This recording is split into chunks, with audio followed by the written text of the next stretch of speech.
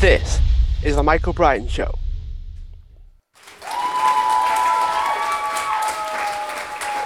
Hi everyone, welcome back to the show, and today I'm joined with Elisa Kamsky, who's an entrepreneur with a law background, so whether it's a solicitor or anything like that, that's what she specialises in, and she's also a creative, so she's very innovative in the way that she does things, but she has a very interesting story around imposter syndrome. So Elisa, thanks for being a guest on the show.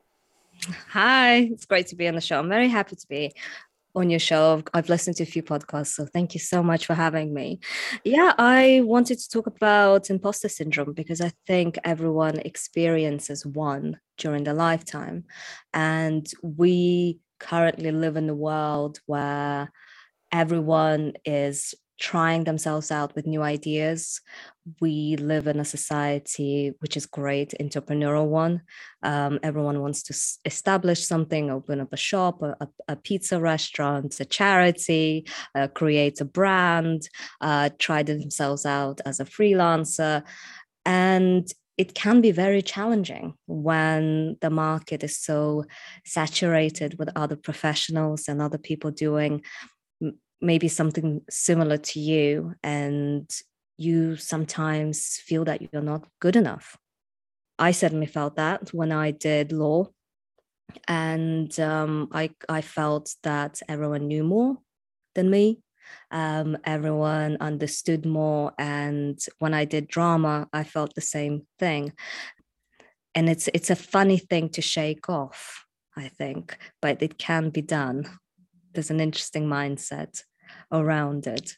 For me, I think it's understanding what success is for you personally. Once you find that idea of your success, I think that's when you start to appreciate the success that you already achieved. That's when you start to shake off the syndrome. You've chosen areas where they're very performance based, aren't they? Like law's performance based, drama is based on how well can you dance or sing or act and all those things.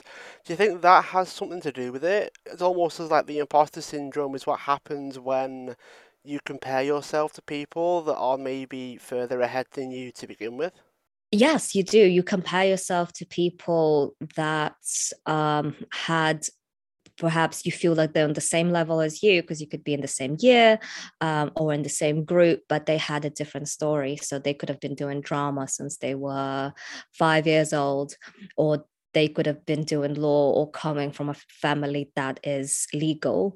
And they obviously have more knowledge, more understanding, and more technique to approach the problems.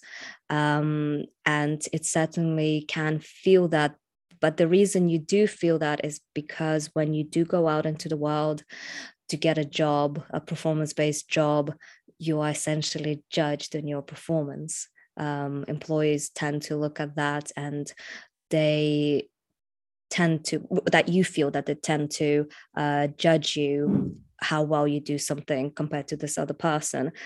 But what I've discovered and what I truly believe is that when you go for, like, let's say a legal job, everyone knows law, but what sort of person that you are, what you really bring as an individual, your not only your academic background, but your family background, your cultural, um, that matters a lot. And finding value in that can sort of, I believe in your mind, ease the idea that someone is better than you because they've had that academic experience. Um, so, yeah, I really believe that finding value in things that are not solely performance based could be a good thing. You mentioned family background can play a part in how you feel, i.e., when the imposter syndrome shows up, maybe it's not necessarily career based, it's performance based, it's kind of transferred across into that arena. Did that happen to you? And could you paint a bit of a picture of what your childhood was like, I guess, that made you come to that conclusion? Well, for me, I've always been involved in sports activities since I was a kid. So that's probably where the competitiveness would start. And I remember being focused on doing well than to being focused on how other people are doing and if I'm doing as well as them. And I think as you progress and grow up academically, we also have that. We also have where we have to reach certain grades. You have to get your A's, your A stars. You have to do your GCSEs, A levels, and you have to go to university if you want to be successful. And that is not always the case in life. And there are many people who are successful who haven't gone to universities or haven't even finished high schools. And they have their own understanding of what they're good at. They have their own understanding, their own strengths. And I think I often kind of think if I were someone else successful, would I feel this way? I'll show you what I mean. So if I sometimes feel like I'm not good enough at, let's say, writing something, but then I feel, what if I were a person who created Apple? Imagine just me. Um, in the morning, I don't have the millions, I just have the idea for Apple. Would I think this is a good idea? Imagine Apple didn't exist, it's my idea. Would I believe it is just good? And if my answer is no, then the problem is clearly with me because someone else had the Apple idea and they thought it was brilliant. So for me, that's how I try to sort of rediscover the belief in myself. So if I have an idea and if I want to do something, and I always think if I were that person, would I think this? Probably not. And that's what kind of helps me as well to overcome that thing where I look at other people and see what they're doing and how they are. It seems like it's almost like an exercise in empathy where you put yourself in a successful person's shoes and go, if I had that idea, would I feel like it was a good idea? Would I take action on it? Or would I tell myself it wasn't a good idea? Would I tell Yeah. myself that it wasn't worth putting out into the world? That's what I find interesting about what you said is it's like finding what makes your feelings different from somebody else's feelings and try to really pinpoint what the difference is. Yeah. I think that that's an exercise that I've created for myself because everything that we ever create and or establish or do comes from belief. And if we believe we can do it, then we can definitely do it. And if we believe we can't, then we can't. Because belief propels us to achieve higher things. And I think that's what makes most people that's the difference between a successful person and an unsuccessful person is that belief. And so I've put myself in the shoes of a successful person, but not at the height of the success. Right at the beginning, imagine you were creating Amazon. Imagine you were sitting in your little shed with your laptop with the big sign Amazon. That's you. And how would you feel about it? Are you sort of trying to discover, are you made of the same belief as the other person? Would you continue working, and would you think, now that this is not going to work? We have libraries, nobody's going to want to buy books, nobody's going to ever want to have an online market because we have other markets outside, you get fresh air and you have other benefits. So would you have that? And if I think to myself, I probably would have given up, that idea is not good, then yeah, then I kind of think maybe I need to change that. So every idea that I get, and if I think maybe it's not a good idea or maybe my business will fail, I try to think of that. If the person, if I was, let's say, yeah, the creator of Amazon, would I give up on my idea? Probably not. So is that where once you've done the exercise, you've completed it, you've gone through the exercise inside your own head, Yeah. what was the picture that you created that made you think that that wasn't the case? And what were your next steps once you realize that, oh, maybe there's something that I could do about improving myself because the dots don't quite connect in the right way? Yeah, so usually in that exercise, what I find is belief and also fear. We tend to be afraid to do what we really want to do. So when I was in law school, I started initiative acting for lawyers. That's when I brought my acting experience into into a legal environment, and I spent a whole year hesitating to do it because I was really, really scared. Um, and so this exercise, when I get scared, I don't want to spend another year worrying if something's going to happen. I don't want to spend another year being afraid to approach people and collaborate with people and to ask them to work with me or to get clients and speak about my idea and speak out. And so that exercise makes me realize, am I scared? Is this what I'm scared of? So back to anything that's ever created, there is someone behind it who took a chance. Even a pen, sometimes I can simply just be writing and think to myself, every single pen that's been designed that I use was someone else's vision.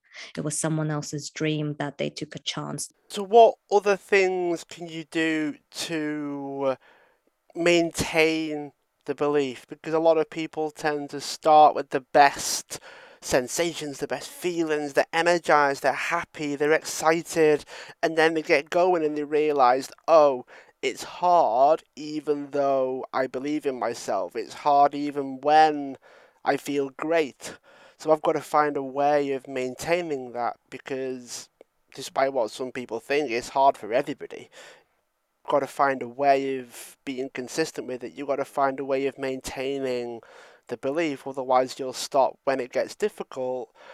What do you do to help to stay consistent with the level of belief in yourself and trying to stay positive? Well, everyone struggles. Everyone, it gets hard for everyone. Sometimes it gets hard in the beginning, sometimes it gets hard in the middle, and it can certainly be hard when you're very successful. I think, believe you just have to love the idea that you're doing. I think that's what really propels us, that passion that you're doing. But if it's something that's really causing you a lot of anxieties and stress, you could do two things. You could step away from it, or you could approach it in a different way. So hiring freelancers perhaps to help you, that could be one way you can tackle that. If you're stuck, most likely I would feel like I'm struggling if I'm stuck on something that I can't really do well, let's say marketing or website design. It could be emails. So getting help is very important. It's very important to surround yourself with not even just friends and employees, but even freelancers. I think that helps a lot. Do you find that, let's say, the more knowledge you get or the more awareness you have of what the journey is like, would you say that impacts how much imposter syndrome that you feel? So the example would be trying to do things on your own, let's say, when everybody had help. So you're trying to do something that's more difficult than the people that are successful, maybe that you compare to those people. And you look and go, they're doing really well, they're successful, I'm not successful, maybe I'm an imposter, why am I trying to do this, right? And then when you realize they had help, does that make you feel better realizing that, well, if I get help, I can do it, and then I'm not an imposter? Like, it's not that I'm the imposter, it's that I'm trying to do things differently to how the other people did them. I think that certainly if you understand that you're trying to do things differently to how people are doing, that's when it fades. Imposter syndrome for me is, I remember at one point going into a party, and this was a few years ago, and everyone in the room had already done their bar training and already doing amazing legal career things, and I wasn't. Um, and somehow these people wanted to be friends with me, and though they're lovely people and we're still friends, but I remember just thinking, as everyone is chatting to each other and saying the things that they're doing and how they're moving on in life, I remember thinking, why am I here? All these people are so much better than me, and I don't deserve to be here. I'm really an imposter. So for me, I feel that imposter syndrome is not just how people do things or how they've had help or not. It's the belief or the understanding, if I am, even if I had that help, would I be still like them? And that's where you kind of fall. You don't have to do that. You shouldn't do that. Your first of all, I believe success, the notion of success doesn't really exist. I know we say successful this and successful that, but success is a consistent journey. It you don't reach the top of the mountain and think you're successful, and that's it, I'm done and dusted. You continue doing something else, and it's definitely a journey. But success could be finishing a paragraph. A success could be publishing a book. Everyone has different levels of successes and different understandings. So for someone, publishing a book might not be a successful thing, but it is successful to you. For someone, let's say drafting a contract is not successful. Someone might think it'd be successful to go to court. So different ideas, different successes. And I think it's very important to recognize your successes, even if it's, example, yesterday we finished a website. For someone who does websites very well, that could be not a success, just a part of the job. They've done it and they moved on.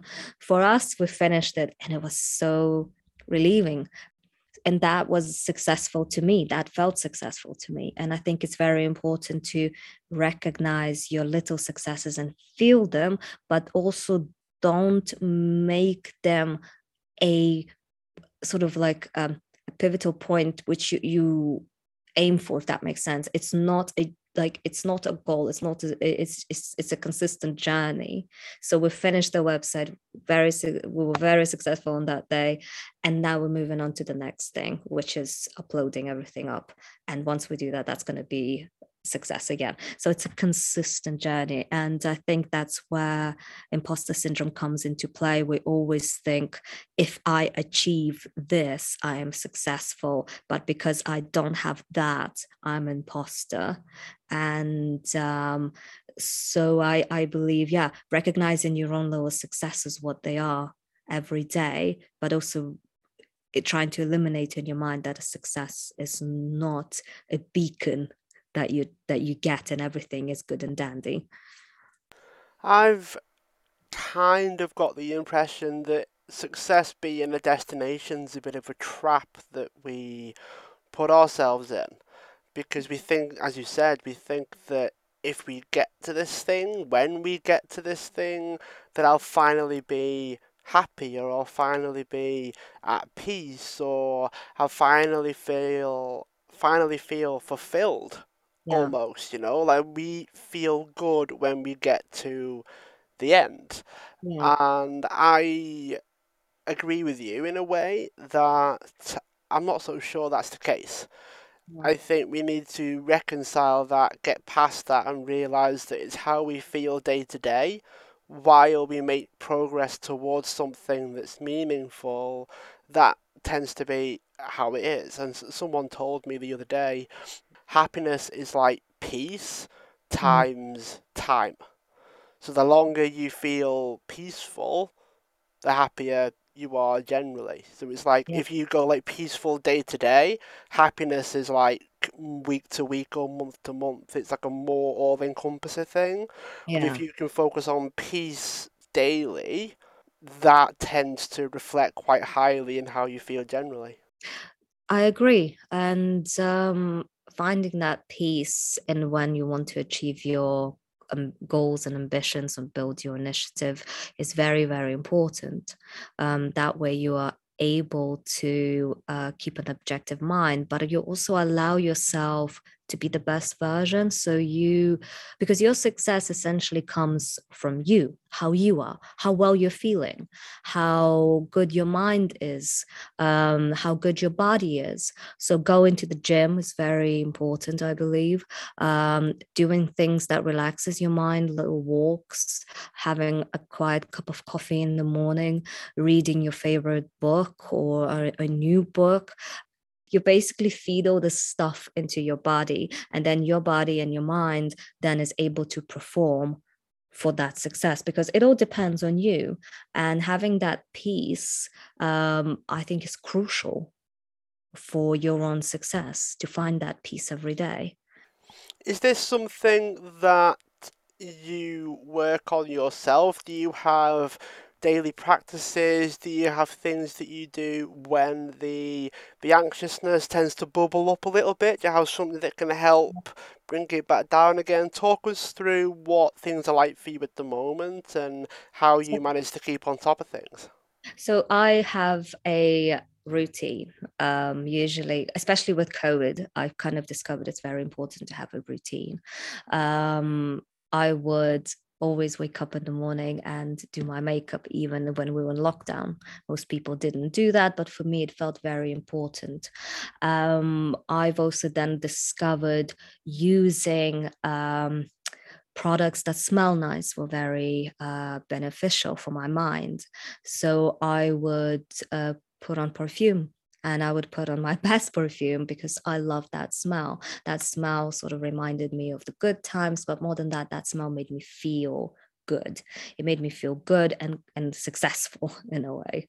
So I would sometimes when I would sit down and write a contract, not a meeting, I don't have anyone in front of me, but I would put on my Chanel lipstick on, because that makes me feel successful. And I would put the little thing next to my laptop so I can see it. And I think it's very important to show that love to yourself and to feel successful. It's sort of like fake it till you make it situation, but it's very important to help your mind and your body to feel successful.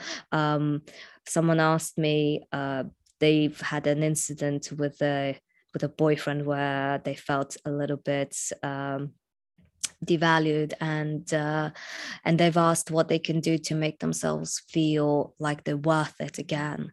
And my advice was to use an expensive face wash, because that's something that you use every day. And if you're washing your face, let's say with Dior or Chanel, you can't feel bad, because you love yourself that much that you wash it with this great thing, or whatever other brand that you might like.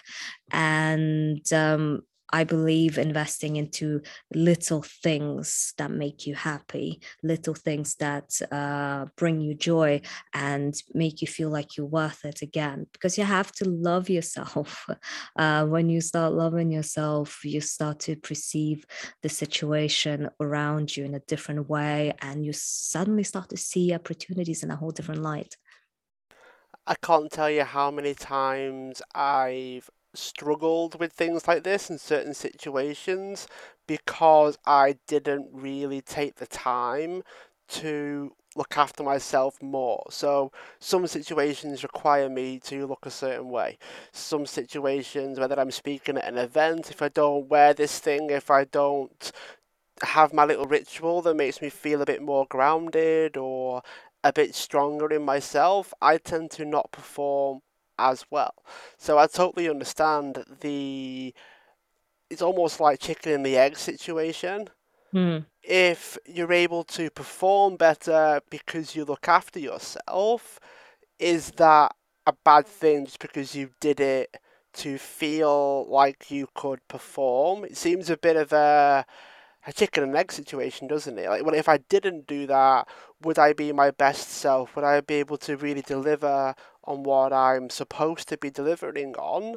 If I don't do this thing over here to feel better, to feel more valuable because of what I'm wearing, what I'm doing, how am I taking care of myself? And it's interesting how the more I devote to self care and self love and looking after myself, the better I feel, and the, I guess, bigger decisions I can make. It affects my decision making quite a bit. It affects my ability to take risks. It Mhm. affects my ability to also not get too knocked back when I Yeah, get criticized or if someone doesn't like something. It has a massive effect over almost every single area. And I know as well, maybe you could speak to this as well, Alyssa, is when I don't do those things, it has a complete opposite effect.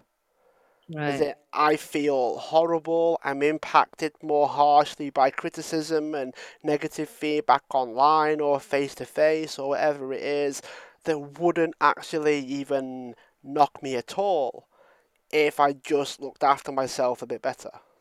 Yeah. I think that will soon fade. I think because you're beginning to discover what you're capable of when you have all these other things behind you. And once you do that many more times, it sort of fades.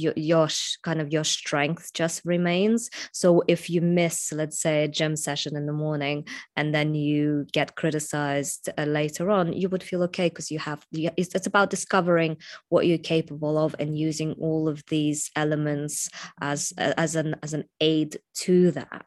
um, but I completely understand how sometimes when you fail to do one thing, you instantly um, consider everything else to be a failure. You instantly become more sensitive to how what people say to you and how you deal with those problems. So, example, you failed to go to the gym for a whole month, and then when suddenly someone says you did this thing in a bad way, you'll be like, yes, I did, because I have shown that my resilience or my other trait that you've discovered whilst being at the gym, endurance, is not as great because I haven't done that. So I think that's a very interesting point that you've said that, because there are many people fall into that trap. I certainly do as well. And the way I get out of it is to realizing that it's there, and to realize that everything that I have done prior, and that I have, even the difference that I have made in people's lives by doing what I do, is it shouldn't be devalued just because I didn't do something, or just because I haven't done my little ritual. Because I'm more than that. The impact that I create, or and the impact that you create with your podcast to your listeners, is a lot more than just one thing or one task that you didn't do. It makes sense when you mention that it can like transfer over. Like in the short term, it probably doesn't have as big of an impact. If you miss one session, I don't know, you have a quick shower instead of a long shower. You know, we don't spend as long on yourself. That might probably not really affect you at all in the short term. What I found interesting about yourself as well, as a bit of a segue to the business side, is you actually ended up in law school by accident, didn't you? I did, yeah. I wanted to do psychology because I did drama before, and I was actually in a play. And I thought, you know what, maybe it's a time to do something more academic, something more serious. And I always wanted to do something more academic as well as creative. So I applied for a psychology degree. And I remember the first day, I was so excited. And so I sat in this big room with loads of other people, everyone's so anxious. And everyone's talking about law. And I'm like, okay, so maybe the psychology bit is going to come later. And another person comes on and they start talking about law as well. So I sat there listening a lot about law, thinking when psychology bit's coming. I gave a call to the admissions team and I was like, listen, am I in the right building? Am I in the right room? They were like, yeah, you're in completely right place. This is all like, this is your course. And I was like, okay. And then the second half, again, it's more law. And I always thought I could never do law because it's a subject reserved for the clever people. So I was like, this is really weird. And after the induction session ended, I pulled one of the speakers and I was like, when are you going to be talking about psychology? And he was like, I'm not. This is a law degree induction day. And I was like, but I'm doing psychology. And so he's taken me to the back room and he was trying to understand what is going on. And he was like, well, I've got bad news for you. You've been enrolled into law and the psychology course that you wanted to do is no longer running. So I was like, oh, he was like, so you have a choice. Do you want to like stay on law or do you want to do like an other course we have going on? And I said, I want to do the other course, but they didn't have like any placements. So what they did, they said you have to do one semester just so you don't miss out on study. Do one semester of law and then just switch over to that course. So I did one semester and I sat the exams. So I had to sit the exams and I loved it. I loved it so much. And the first subjects I sat were contract, and I loved contract. It was one of my favorite modules, and hence why I write contracts now. And yeah, that's how I ended up doing law. Wow. It sounds like you had to try your hand at it. It sounds almost like fate almost that you enrolled onto this course you didn't realize you enrolled onto and you ended up loving it. Yeah, it feels like it was. And to every person that I say this, that they find it very amusing because law is not a subject that you just randomly jump into. It's a decision that you have to make because of how, like, consciously have to make because how demanding the degree is. And I certainly didn't expect it to be as challenging as I found it. And I feel that it's a wonderful, wonderful subject. And when people ask me, should I study law at various stages in their life? And I say, yes, you do. Even if you're not going to be a lawyer, the things that you learn will change your perspective. And law affects us all. We live in it every day. So why not know about it and understand it? It sounds like you felt imposter syndrome in that moment as well, did you? And how did you handle it? I handled it very poorly. I I've had well, most of my friends did law, and I certainly felt I wasn't clever enough. I felt like it was a subject reserved for certain people of a certain mindset. You would have to be resilient, and you have to be witty and clever. And because I think it's the portrayal of lawyers that we have in the media and like on TV and films. And I'm certainly not that. I'm not as confident as that. I'm not as loud as that. I'm not as rude as that. Um, and yeah, so at that moment when I was in the class and when I had to do law, I felt like, oh, should I try this? It was sort of like going into a river, like when you just tip your toe and you're like, oh, is the water okay? And then you kind of walk a little bit more and a little bit more. And for me, it was like that, except I was terrified of the river. And I think that was the beginning of perhaps having imposter syndrome because at the back of your mind, like, can I do this? I'm already swimming. Could I swim well? And should I be swimming? There were loads of moments where I asked myself, should I be doing more? Or is this a massive mistake? It sounds like imposter syndrome in your case is actually a good thing? Is that something that you can speak to? Like maybe it brings you awareness of something that'll help you in some way. Do you think imposter syndrome's actually a good thing? I think imposter syndrome can be a good thing. I think every negative feeling that we feel can be a good thing if we are willing to learn from it. If we're willing to understand, why am I feeling this way? What is missing for me to feel this way? And if I had that thing, would I feel different? Um, and and if I find that the answer is yes, I would feel different if I got a certain grade, or I'd feel different if I had a certain job. Then the solution is to go and get that job, go and get that grade, or do that thing. And this is how I've built my startup, drafting contracts for entrepreneurs and other startups as well, is feeling that if I had something like this, if I created something like this, would I feel better about myself? Yes. And so that's how I started doing it. And I think it's for most people as well. Do you ever find that you still feel the imposter syndrome kick in? Does it still happen for you? And has Yes. the Yeah. Yes. I've had this 100 times. Yes.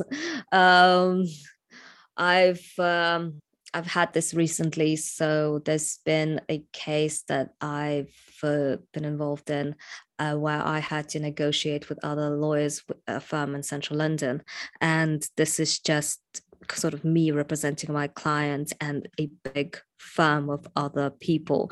And again, this is what I thought: big firm of other people. There's me and a big, and I started to doubt my knowledge, even though my knowledge is completely fine and it was backed up by other people as well. But you can't help but to think, maybe I got something wrong.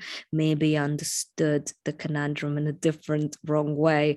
And sometimes I remember sending emails, not just with this dispute, but other disputes as well. I would send an email and I would just like shut my eyes and I'd be like, go and press send, and then the email goes out, and then when you get a good response, you're like, yay.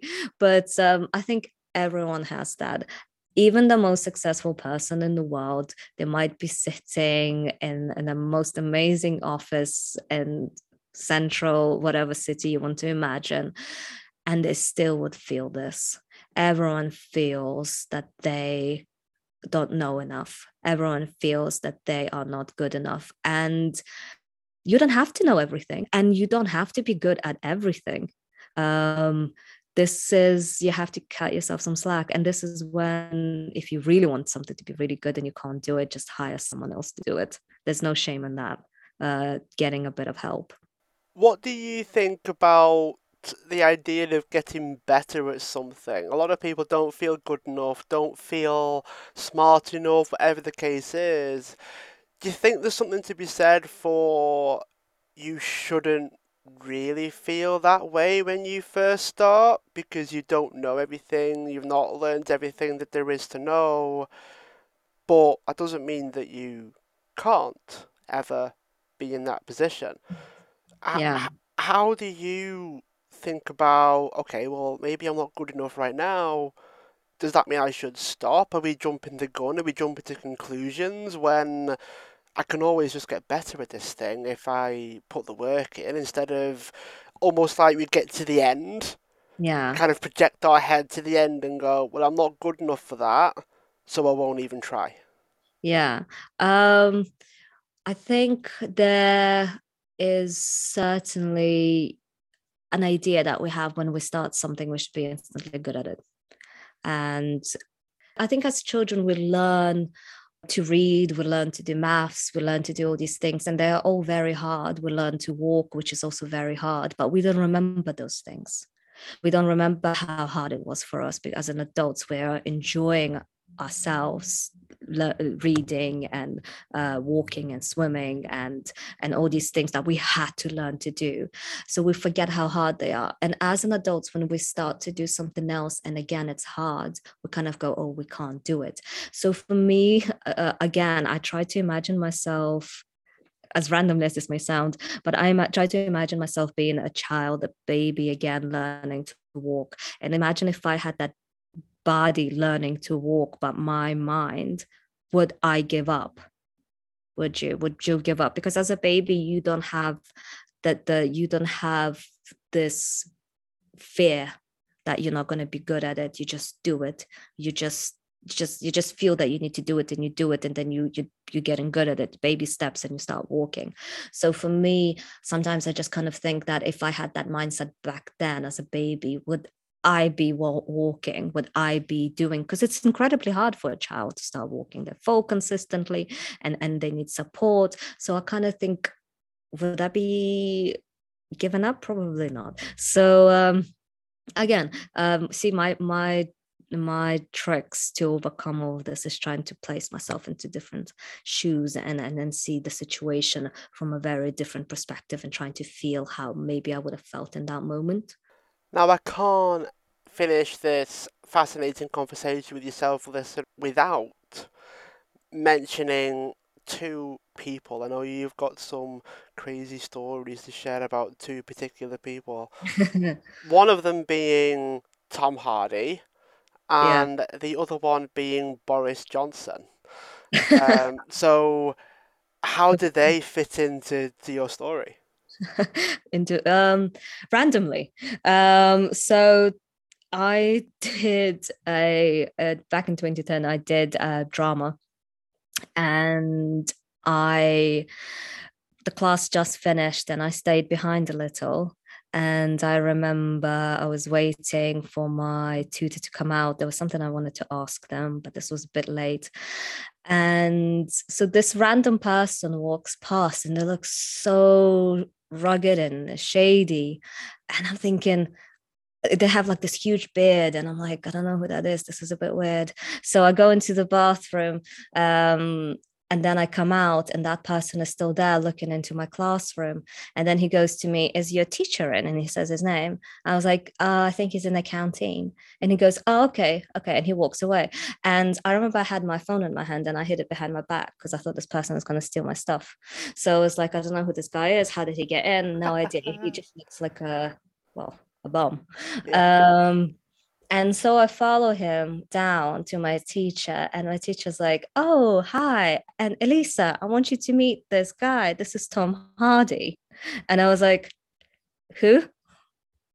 He was like, Tom Hardy, he's an actor. And I'm like, okay. And then I tried to Google him, and I'm notoriously bad with my data. So I didn't have like a way to Google who he is. But everyone who was around got so excited. They clearly knew who he was. And I had no idea. But he was so nice. He was so sweet. He was so down to earth. We went into the canteen, and he had a cup of tea with the dinner lady that he knew as well. And he spoke about his career, and he spoke about how it was challenging for him in the beginning as well. And he had a lot of personal issues that he struggled with. And he then taken time to overcome that, and then to start his career again, which I found very inspirational as well, because as far as I'm aware, he didn't finish drama school, and he still managed to become a very, very successful person. Reflecting back to the point that imposter syndrome is just idea that we created about ourselves. Yes. And Boris, not to forget Boris Johnson. So Boris Johnson, this was my first year in law school, and we had a Christmas party in this members club in central London. And this is the first time I've ever been to anything like that, and anything legal or academic, and a members club of that kind.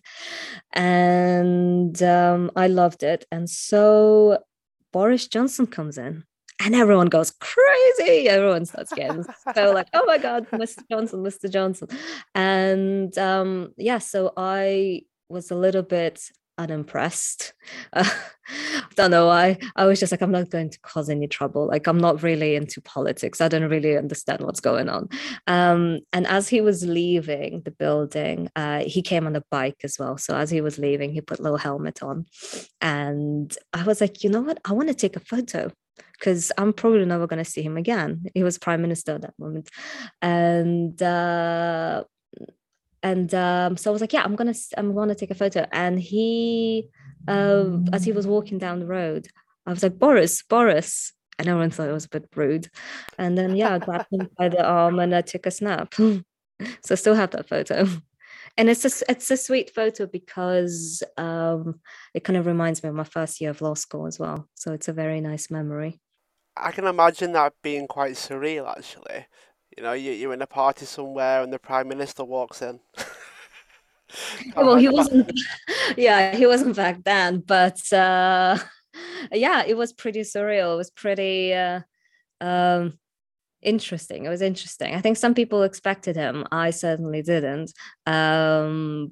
But it's surreal when you get to see people like that you see on TV all the time. But it also kind of gives you, if it's something that you aspire to be on television and to have that sort of type of career, I think it's very important to meet people like that because you get to realize that they're just as human as you, and they just went for it and they have that sense of belief to do so. it probably helps with our topic today, the imposter syndrome, because we assume that they've had it easier, or they had an easy ride, or they were given a lot of help to get to where they are. We kind of assume that they were gifted it rather Yeah. than worked for it like everybody else. Well, if you think about, let's talk about Boris Johnson. Yes, he does come from a very successful family, and he has obviously had a bit of a leg up in the world. But let's consider how much grief he has received, not only just recently, but even with Brexit, when people were chucking eggs at the car and calling him various names. Oh, we're not going to talk about political beliefs here, but we're just going to focus on the human aspect. Imagine being an individual who's experiencing all of that, and that is bound to chip at you no matter who you are, for your own mental health and your belief in yourself and second guessing your decisions. And he's bounced back very, very well every single time. And I think that is something that a lot of politicians do very well. No matter how much hate they receive from people, and they receive a lot of get hate because they can, they're very close to people, and to bounce back from that, just there is something very, very unique about that, and something that I think many people can, certainly I can, should learn from. Yeah, I think a lot of people can learn a lot from successful people, I guess. But then it's dependent on them sharing it to a certain degree. It's very hard to put yourself in someone else's shoes in that way, especially if you don't know all of the story and all of the Yeah, information, do you? yeah, it can be very hard. um that's why I think it's important to put yourself into the shoes of a successful person from the angle that you understand. We all understand emotions. We all understand what it's like when we're being told we're not good enough. We understand what it's like when people are angry at us. So to put yourself in that position shouldn't be that challenging. And this is why when I always think about successful people, the whole exercise that we spoke about previously is why I put myself at the beginning of success rather than at the end, because I don't know what it's like being a multi-billion company, and having a lot of media attention, but I do know what it's like when you start, and I do know what it's like right at the beginning of creating something. And that's why I always place myself at the beginning of great ideas, of great successful man and woman. I think that's very, very well said, Alyssa. I think a lot of people will get a lot from our conversation today, so I was very, very grateful that you took the time to be a guest on the show. Thank you so much. Thank you. For those that are listening, make sure you subscribe if you haven't already so you can check out our future guests, leave a review wherever you check out your podcasts, and I look forward to seeing you again on the next episode. Just before you take off, if you'd like to join my inner circle, which is accountability, access to me, and you also get the chance to have exclusive interviews with my podcast guests. If you click the link in the description for the podcast, you get a 2-month free trial in the inner circle. I shall see you on the other side.